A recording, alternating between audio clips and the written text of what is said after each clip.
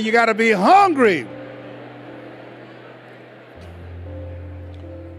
People that are hungry are willing to do the things today others won't do in order to have the things tomorrow others won't have. People that are hungry believe, always strive to get on top in life because it's the bottom that's overcrowded. People that are hungry know if you want to be successful, you must be willing to do the things today others won't do in order to have the things tomorrow others won't have.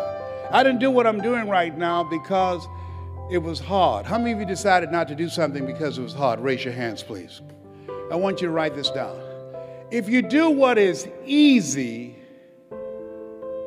your life will be hard.